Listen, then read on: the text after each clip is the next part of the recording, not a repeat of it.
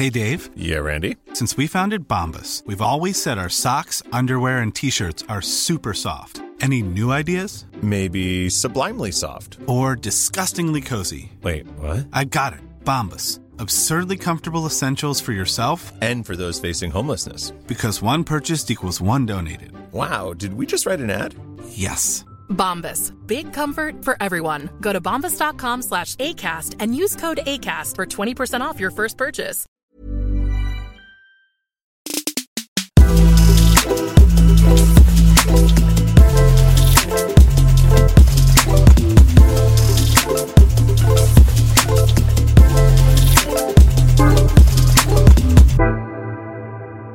Hello and welcome to Democracy Sausage, coming to you from the little studio in the Crawford School of Public Policy at the Australian National University.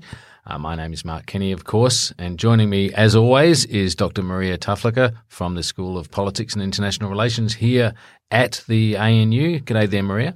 Hello, everyone. Hello from the bubble. And also from that same school, which makes it a set of three, really, because I have a connection there as well, is James Frost, been here before, and welcoming you back to the small cupboard studio. James Frost, a PhD researcher from the School of Politics and International Relations. How are you, James? I'm very good, Mark. Thank you for calling me on. Oh, look, it's always a pleasure to have you here. And this week, of course, is the first week of the 46th Parliament, a very significant moment for the nation. Or is it? I guess we're about to find out, because the thing that happens, apart from the fact that we're having a new Governor-General sworn in, is that we will have the new Governor-General, General David Hurley, who is going to take over from Peter Cosgrove.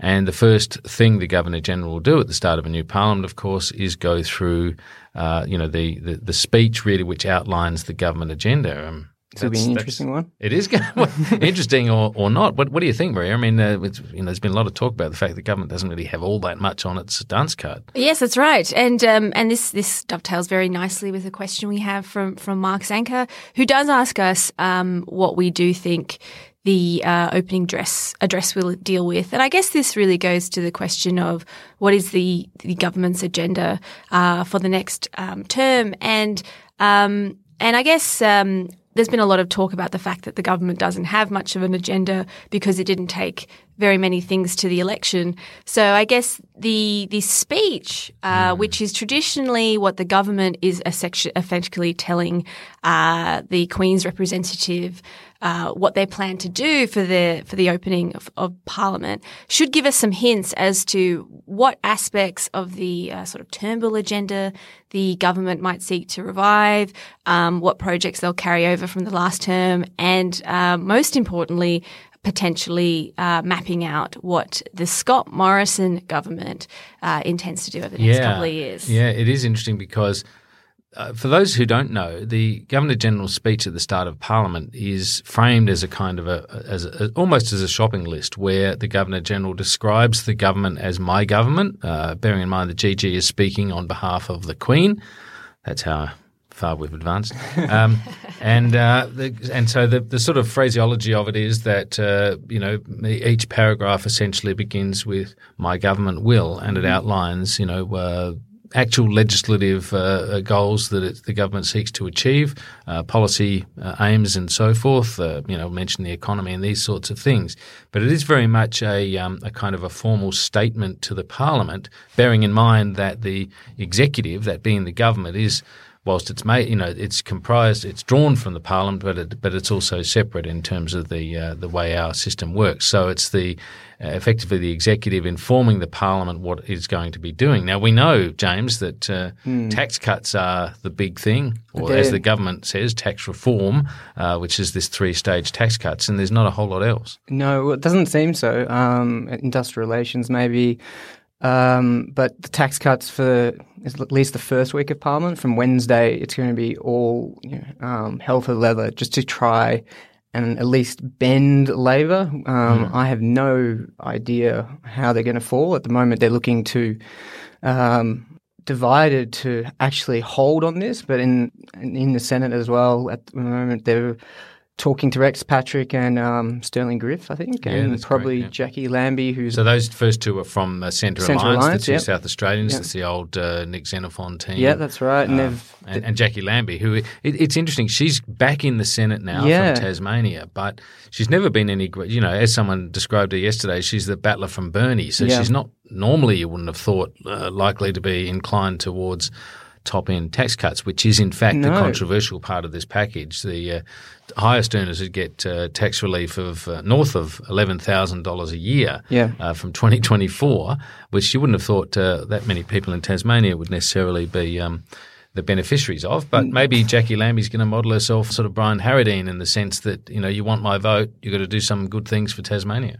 That's what she's flagged after the election, though. Since then, there have been talks that she's moving into a position of, I guess, semi-alliance with the Centre Alliance, which, you know, it doesn't really add up. You're right regarding her credentials as a fighter for the average battler in Tasmania, because definitely the last tranche of the tax cuts will not particularly benefit many Tasmanians, that's for sure. It's fascinating, though, when you think about it, Mary, because in a way, it's only really just occurred to me, but this is kind of like a minor states alliance. Let's assume that they've got Cory Bernardi, right? Let's just so everyone's clear. They've got 35 of their own votes. They need 39. So they've got Cory Bernardi as well. That takes them to 36. They need 3 more to pass any legislation. So on this question of what Labor does with the tax cuts, if Labor supports the package in the end, if Labor decides to go down that path, then that's that. You know, it doesn't really matter. The numbers are clearly there. On the other hand, Labor might faff around not knowing what it's going to do, and the government may do a deal that literally leaves Labor out by getting Centre Alliance and Jackie Lambie, or the 2 One Nation senators and Jackie Lambie, or you know, or both Centre Alliance and One Nation. Who knows? You know, they may. The point is they can do that, but on this question of a loose agreement between Jackie Lambie and the 2 South Australian Centre Alliance people, I mean, these are the 2 most marginal economies in Australia. They're the 2 smallest states.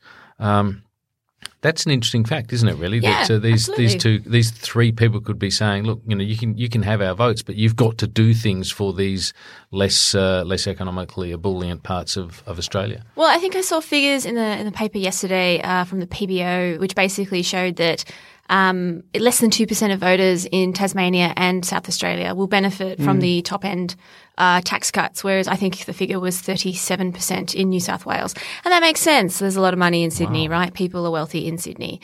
And so I guess one of the things that has kind of struck me as kind of interesting about the way Centre Alliance has sort of discussed some of these things is whether or not they fully understand like the leverage that they actually do have in this chamber.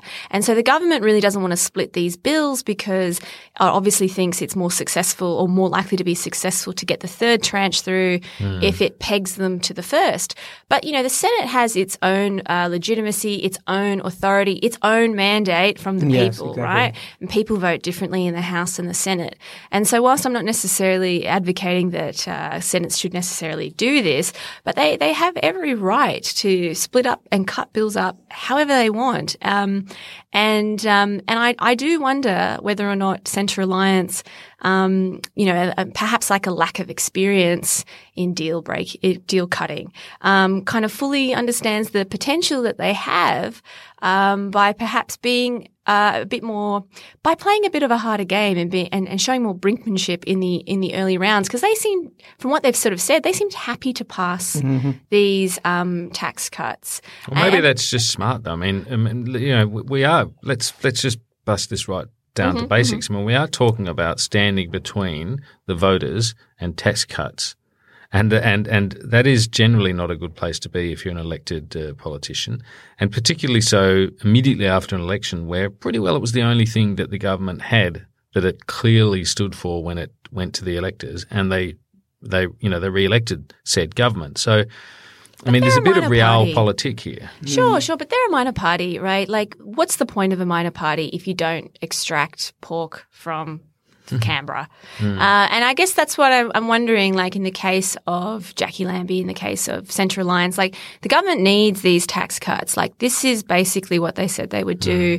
The incentives for the government to pass this legislation are extremely high. And I think the reality is that the government can blame the crossbenchers or Labor as much as it likes, but they're the government. Like they're ultimately responsible for ensuring that the economy is good, that they get their legislation through, and perhaps there's something that Centre Alliance wants for South Australia.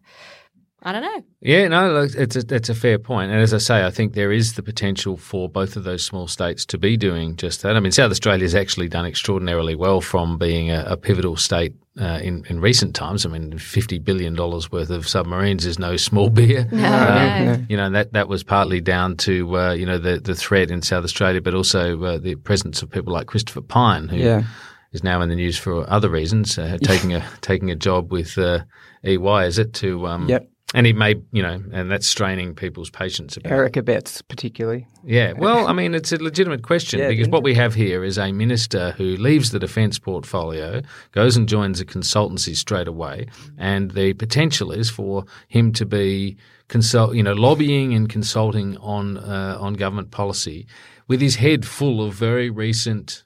Yeah, it's a clear breach, it's a massive breach of a ministerial code of conduct. Like, I don't think there's any debate about that. But they can't sanction him unless they could not fund any more EY contracts, but how are they going to do that? Well, I mean, I think it's not that they can't do anything. They don't want to do anything. It's not like they couldn't actually create like these things called laws, which they control in this place called Parliament, which is about to open. It's not like they couldn't put in a framework to manage these things. It's just that I don't think they really want to. Isn't it amazing? You're absolutely right. But isn't it amazing that they can always, they can always find new laws on national security, on freedom of the press, as we know, the sorts of things that have been in the news, the raids on the ABC and on a journalist house, they can always find new ways of tightening those laws. But these laws, as you say, Maria, they seem incapable of doing anything. It's like, we've got this code of conduct, but it's kind of voluntary. It's an honour system. And you watch the argument that will come out is, well, Labor did this in the past, which is, I think, one of the most annoying and frustrating arguments applied in politics ever, which is, this sort of, there's two really annoying arguments. One is, well, my opponent did it once, and so therefore I can do it too, which is sort of the toddler defense. And the other one is like the umpire thing. Well, Group X is unhappy with me and Group Y is unhappy with me. So therefore, must be doing something right. Our mediocre policy in the middle must be And the pub fine. test. It passes the pub test. But at least that one involves which beer. you'd have to be drunk to. Yeah, exactly. That's at least fun, that one. Yeah. And I don't think that one would pass the pub test, actually. No, of course it wouldn't. No. I mean, It's from the utterly bubble. outrageous. Yeah, this is all Utterly bubble outrageous. talk. Yeah. And that was a very good question. Who was that question by? The last one we just dealt with? Oh, that was Mark. That was Mark Zanker. Yes, So, yes. It's a very good question. And it does remind me that if you want to interact with us, if you want to send questions into us, we're very eager to have your feedback and to discuss the issues as you see them. You can get to us through Apps Policy Forum on Twitter. Facebook group is Policy Forum Pod, and the email is podcast@policyforum.net. Talking obviously with Maria Tuffliger and James Frost here on Democracy Sausage with me, Mark Kenny. There's been a fair bit of discussion, obviously, and there will be for some time. I guess it depends how widespread this is, but a fair bit of discussion about how this government came about, which is really saying how did Scott Morrison's leadership come about. As we speak today, Nikki Sava's book on, I think it's called, what is it? Plots and Prayers. Plots and Prayers is out, and it reveals all kinds of interesting details about the shenanigans going on. Is Scott Morrison, does this raise any questions for him? I mean, he's obviously not. He seems to be the Teflon man. Yeah, well, there's reports today that Keenan from Western Australia, Michael Keenan from Western Australia, saying that he was a quote an asshole.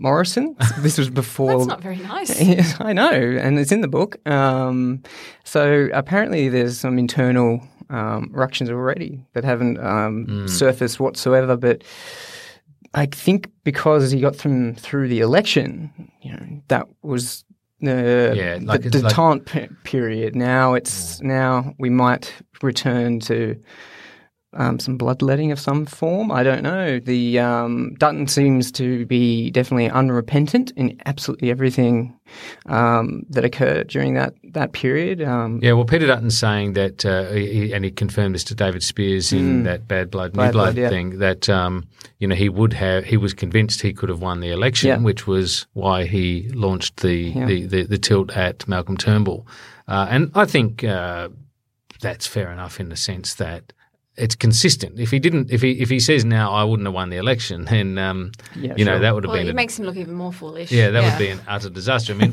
what they have to admit is they couldn't count. I mean, at least that much. But I guess what we're talking about here is the revelation, like to get down to tin tacks, the revelation that although Morrison said that he was, that Turnbull was his prime minister and that he was ambitious for him. I think this happened on the Wednesday or Thursday, of that fateful week. It was not long after that of course Morrison was the prime minister. At that same press conference, Cormann had said that he supported the prime minister and then abandoned the prime minister pretty much the same day. Mm-hmm. And the question is, was Morrison in any way, through proxies or directly, plotting to get Malcolm Turnbull's job? And these revelations suggest that some of Morrison's votes were used to essentially kill off Turnbull's leadership, therefore clearing the way for Morrison to go for the job. Yeah, and so I guess what is sort of interesting about these, claims in this book, which will, I presume, get a re-airing from the David Crowe book, which is about to come out in another month. And is there a third book? Turnbull's book. Well, there's Turnbull's book that will come out for Christmas. So that'll be Won't that be a delight? It could go with your Rudd door stoppers. Yeah, I've got that one. Volume 3 might be out by then too. No, Volume 3 of Rudd's book. His post-ministerial career would be amazing. Which is going to be in Mandarin, I believe. Oh, well, exactly. It'd be called Happy Little Vegemites. That was me. Okay. So, but what is, I think, important to sort of think about with these leadership revelations, right, is not necessarily the light and dance show about who said what to whom. It's really about how it impacts on the government's capacity to set out its agenda. So this is the government's opportunity to sort of, Parliament sitting for Morrison to sort of stamp his credentials, or not his credentials, to stamp his authority on like what this government's all going to be about. But we're more likely going to be discussing whether or not he did order, 5 of his lieutenants to vote one way, and trying to pass out whether or not he is an asshole to, according to Michael Keenan, and it will absorb the government's capacity to discuss their own agenda because, they go to an interview, the first question they're going to be asked is, well, what did you say, or what did you think, or what did you think happened when, right? Not, so the government is planning to fix the NDIS. How's that going to work? But I was just going to say that I don't think that to them at the moment would be too much of an issue because I think they're really trying to just have a broadest church approach in terms of don't upset any of the factions within the Liberal Party to figure out what they're going to do going forward with the economic headwinds, with climate policy. Don't you think this just pokes the nest? I do, definitely, I do. And it does and it doesn't. I mean, literally, it's obviously a great provocation. It reminds us of the sort of architecture of this whole government, what happened behind the scenes. But I mean, Cormann, who obviously Matthias Cormann, the finance minister, who obviously played a critical role in this, his decision to depart, to break away from Malcolm Turnbull and support Peter Dutton, effectively, most people agree, was the kind of death knell of Turnbull's leadership. But when he's interviewed about it, there's a certain level of contrition and all that. But he's saying, like everyone in the government is saying, these are historical matters and we're looking forward. Now, I know that's very self-serving, but there has been an election in between these events. We know the voters of Wentworth, for example, were extremely upset about what happened to Malcolm Turnbull, which is why they put Karen Phelps in as their member for a short time. But of course, as well. But my point here is that the anger even of Malcolm Turnbull's direct electors did not really last very long. That is to say, when they had another chance, whatever it was, 8 months later, at the election, they reinstalled a Liberal in Wentworth, even though Kerryn Phelps was a very good local member, a very connected local member, very conscientious. So if the electors of that seat were not, carrying that anger, then it's hard to imagine that it's going to last very long in any sort of material way in the electorate. And as I say, there has been an election. The government wasn't meant to win it, and yet it did, and Morrison has kind of reframed things. I just don't know that this is going to stick to Morrison in any great way and do him all that much harm. That's actually very interesting what you say there. And so you seem to be saying that this election or this leadership change was sort of structurally different to previous ones. That's what they're arguing as well. Yeah, right. And so I guess in the case of Abbott or the case of Julia Gillard, there were clear constituencies that were upset by these events that were still present within their parties to exert pressure. Do you think that's important? Well, look, I think you're right to make those comparisons because they are, we've had such a tumultuous time. But I do think there are a couple of things here. One is that I think there's a desensitisation factor. I think the more these events happen, the less spectacular, the less kind of earth-shattering they are. So the voters have tended to take them a bit more in their stride. Secondly, I think, in Gillard's case, it came much more out of nowhere than certainly it did when, say, Rudd replaced her again, and certainly then when Turnbull replaced Abbott. And the voters did get a chance to vote on it quite quickly, and they did not return a majority Labor government. And that could be, though, a reason. Hi, I'm Daniel, founder of Pretty Litter. Cats and cat owners deserve better than any old-fashioned litter. That's why I teamed up with scientists and veterinarians to create Pretty Litter. Its innovative crystal formula has superior odor control and weighs up to 80% less than clay litter. Pretty Litter even monitors health by changing colors to help detect early signs of potential illness. It's the world's smartest kitty litter. Go to prettylitter.com and use code ACAST for 20% off your first order and a free cat toy. Terms and conditions apply. See site for details. Just around opposition, Abbott's, blistering attacks on Gillard, and then Rudd running up to the 2013 election, just annihilated Labor on so many fronts and turned into basically a personal battle, about these two shady characters who we know that people are lying to. They've been lying and they're not. They've been shabbily governing while even passing legislation, whereas Labor Party went to this election, last election, with a whole bunch of policies, with a whole bunch of – and they weren't going on the attack Scott Morrison, train. They were putting stuff out there that was more like much easier to sort of reject. It goes back to that, unlosable election stuff. I guess we'll see what the parties think about this in the first question time. Yeah. Does Anthony Albanese have a marked up copy of plots and prayers like Costello used to have of the Latham Diaries, where he would come and read from them?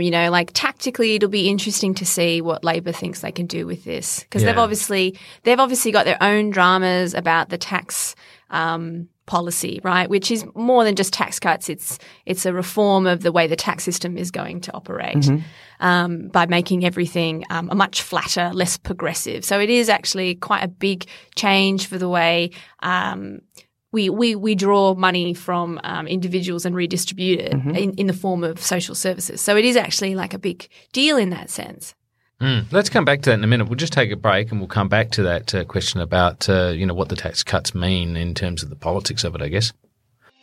Hi, I'm Sharon Bessel. Policy Forum Pod is the podcast for those who want to dig a little deeper into the policy challenges facing Australia and its region. Each week we bring together expert analysis to tackle the big issues facing our region and to propose policy solutions. It's insightful, it's positive, and it's always fun. Policy Forum Pod is out every Friday. You can find it on iTunes, Spotify, or wherever you get your pods. Or find us at policyforum.net/podcasts. All right, well, back with Democracy Sausage, with me, Mark Kenny, James Frost and Maria Tuffliger.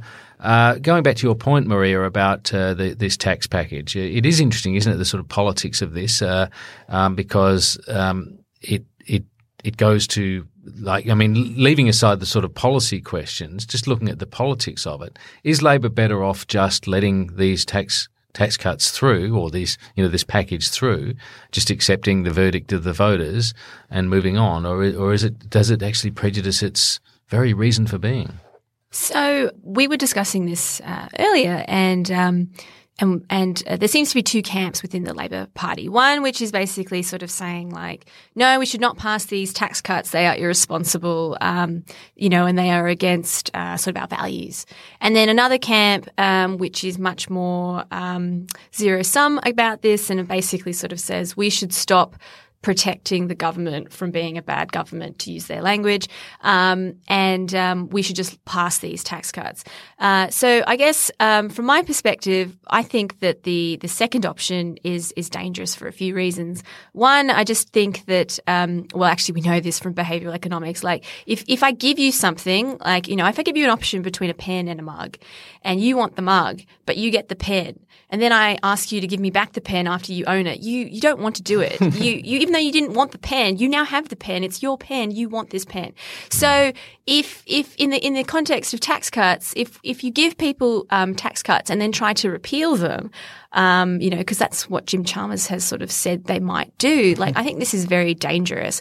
But further to that, these tax cuts are sort of 2 election cycles in the future. It's not inconceivable that Labor is actually the government that is responsible for having to actually deliver these tax cuts. And that actually may be a real problem because, ultimately politics in the Western democratic sphere boils down to 2 things. Voters like services, voters like tax cuts. And these 2 things don't go together, do they? No, they don't. And we see that all the time. I mean, as you know, if you poll people, do you want tax cuts? They say yes. And you say, do you want better services? They say yes. Yes. It's just the paradox of politics. But this is why the trouble is that only moves one way, though, doesn't it? I mean, it's almost inconceivable to imagine a government. I mean, bearing in mind what we've just seen at the election, where Labor was proposing from opposition to effectively increase taxes for some by closing some loopholes that that have been long established in respect of negative gearing, in respect of the negative dividend, frank reputation dividend credits. And I think it's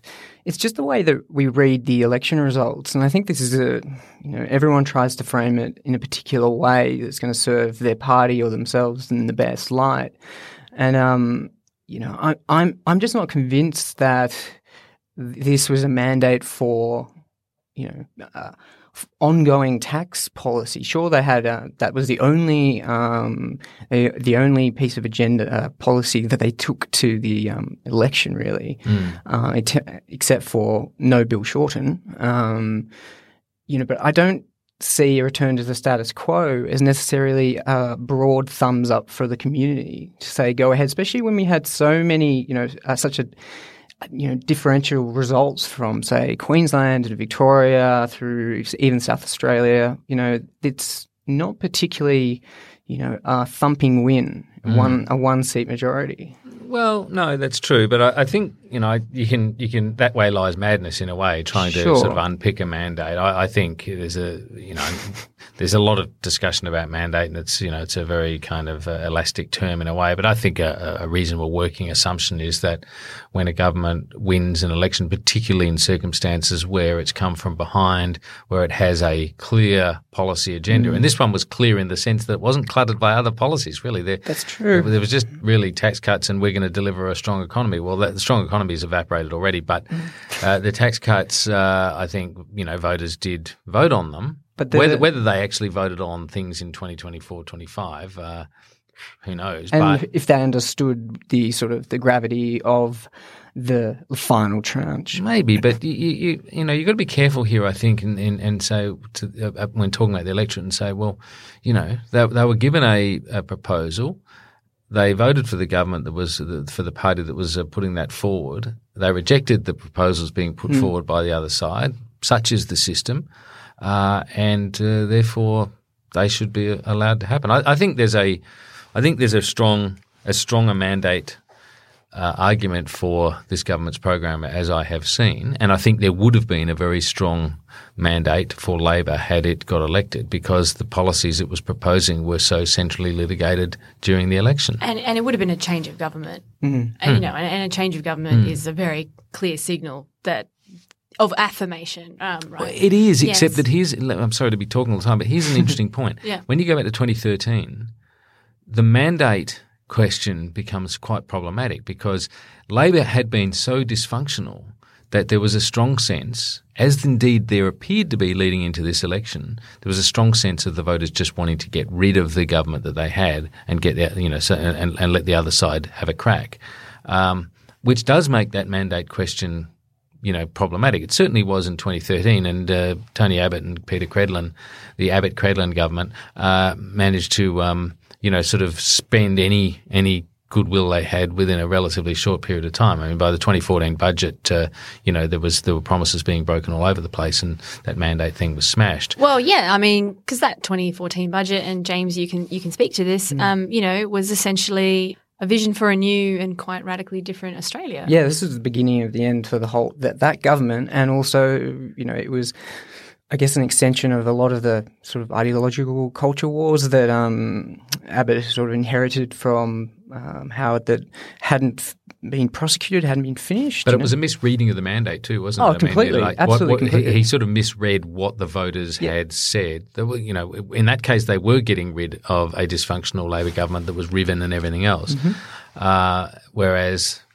Joe Hockey's tone and of the lifters and leaners again, that budget speech and the fallout from it, they never recovered. They haven't recovered so far in terms of news polls since that budget. So that's sort of how damning it was at the time. So I think what's interesting about these questions of mandate is that, these arguments are really self-serving. Sure. But beyond that, we all know that these arguments are self-serving. But, parties can claim mandates to represent the constituents that they voted for.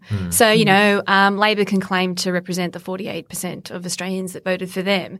And in many ways, it doesn't really matter, right? Because what will matter is the numbers on the floor of the House of the Senate. And everyone will have to take responsibility for how they vote in that context. And so we can talk uphill and down dale about mandates. Well, that's what we're paid to do. Yeah. But it will, the government will say we have a mandate. The opposition will say, well, we have a mandate to represent our people. The Senate will say, well, we have our own mandate. The Constitution effectively empowers us to block, amend, adjust legislation. There's lots of mandates going on around Parliament House, and I mean, I'm fairly cynical about mandates, but the government certainly has a mandate to introduce its legislation in the lower house. It has the numbers in the lower house. But what happens in the Senate is actually a matter for the Senate.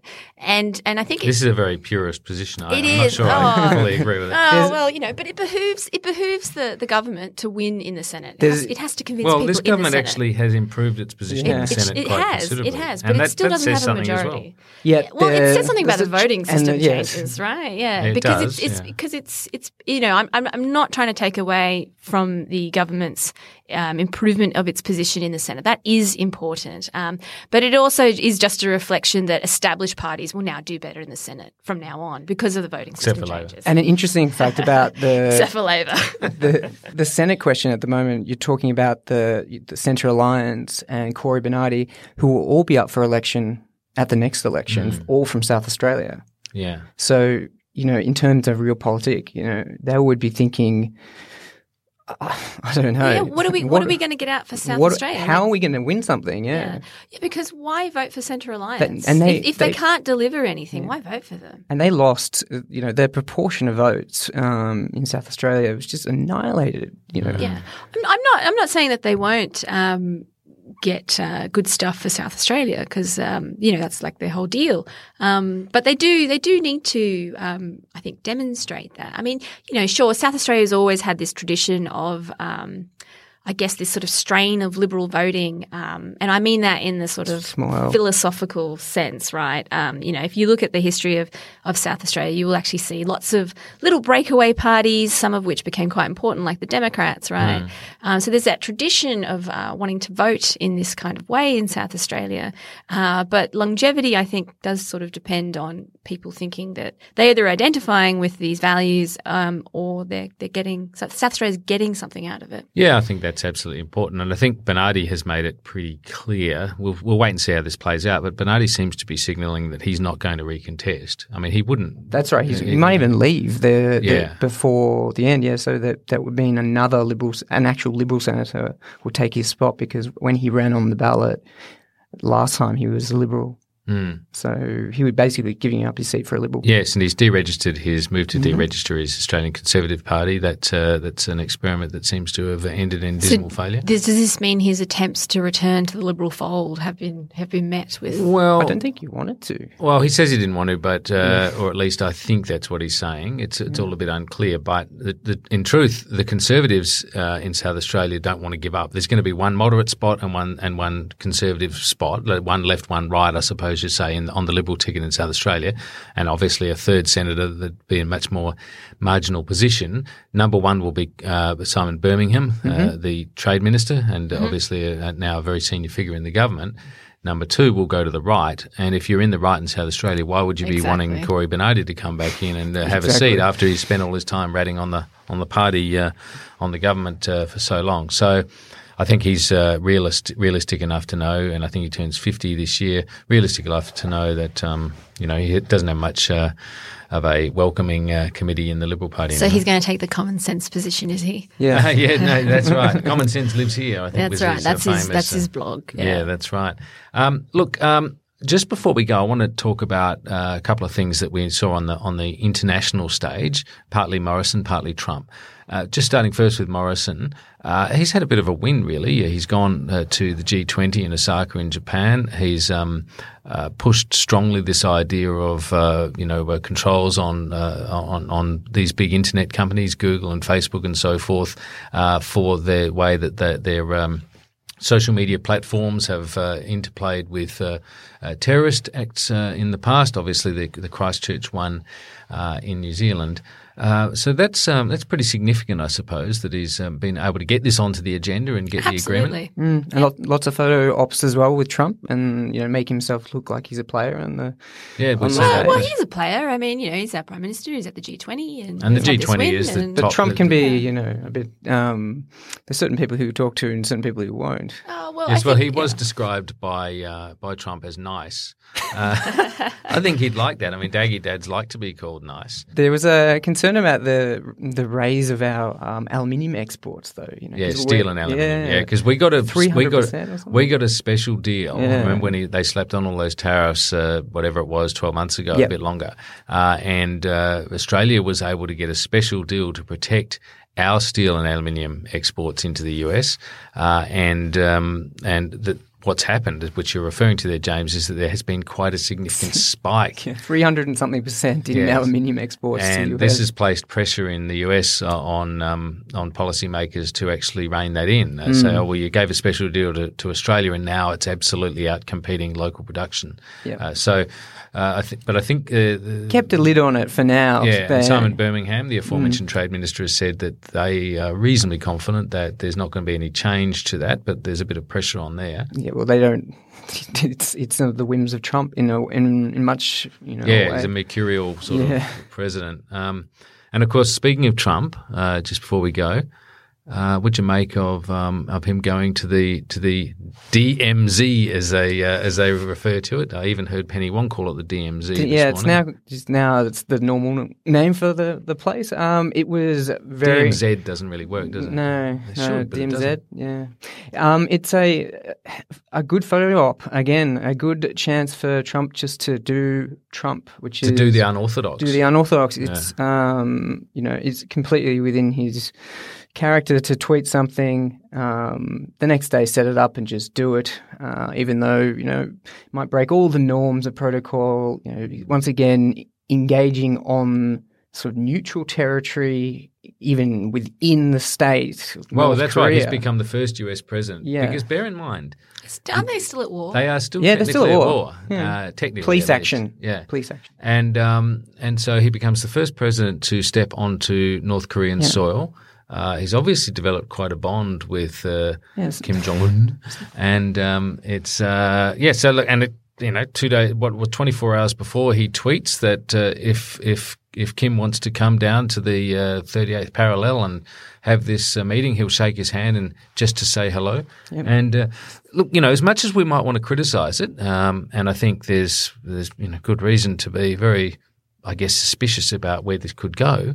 At the same time, bearing in mind the first meeting, and then the second one was in Hanoi, and That ended in a bit of a didn't disaster. end well. But he seems to have got it back on track. If this leads to something, then you really would have to concede that his unorthodoxness, if I can invent a word, has sort of broken an impasse that has eluded previous. Well, it really depends on the follow through, doesn't it? I mean, there was a lot of criticism of Whitlam when he went to China, for example, and that all changed obviously when Kissinger went to China. And I'm not suggesting that they were absolutely linked. Of course, they weren't. But I guess that's the point, right? If we are going to say nice things about Donald Trump, is that he shakes up the game, as it were, and that sort of shakes out different results.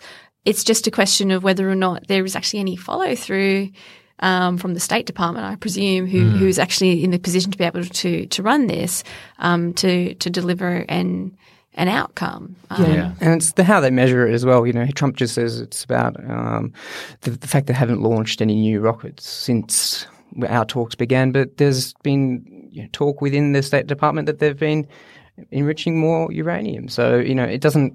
Yes, and we've got other flashpoints in the world, particularly Iran, and which is another rogue state, another state where the enrichment of uranium and the possible use in weapons is. It's bizarre where the attention gets put by Trump, but obviously there's political reasons behind that. But it's also you think back 6 years ago. Can you imagine American leadership, shaking hands and being on good terms with the most, detested or ruthless dictator. Let's be honest. This is a concentration brutal regime, exactly. So, where enemies are killed and political prisoners are legion. Their own people are starving. This is the desensitization part that's so concerning. But if Trump. Let's be fair. If Trump actually has broken this impasse, if there is steps forward, if dialogue is the way to go, and dialogue can deliver a more secure world and a better outcome for the Korean people and peace on the Korean Peninsula, then unorthodox though it is, you'd have to pay that. Look, I think we'll leave that there for this week on Democracy Sausage. Thanks very much, James Frost and Maria Tufflicker, for once again another excellent conversation about the issues of the day, and we'll look forward to seeing you next week on Democracy Sausage. Bye. Bye-bye. Bye-bye.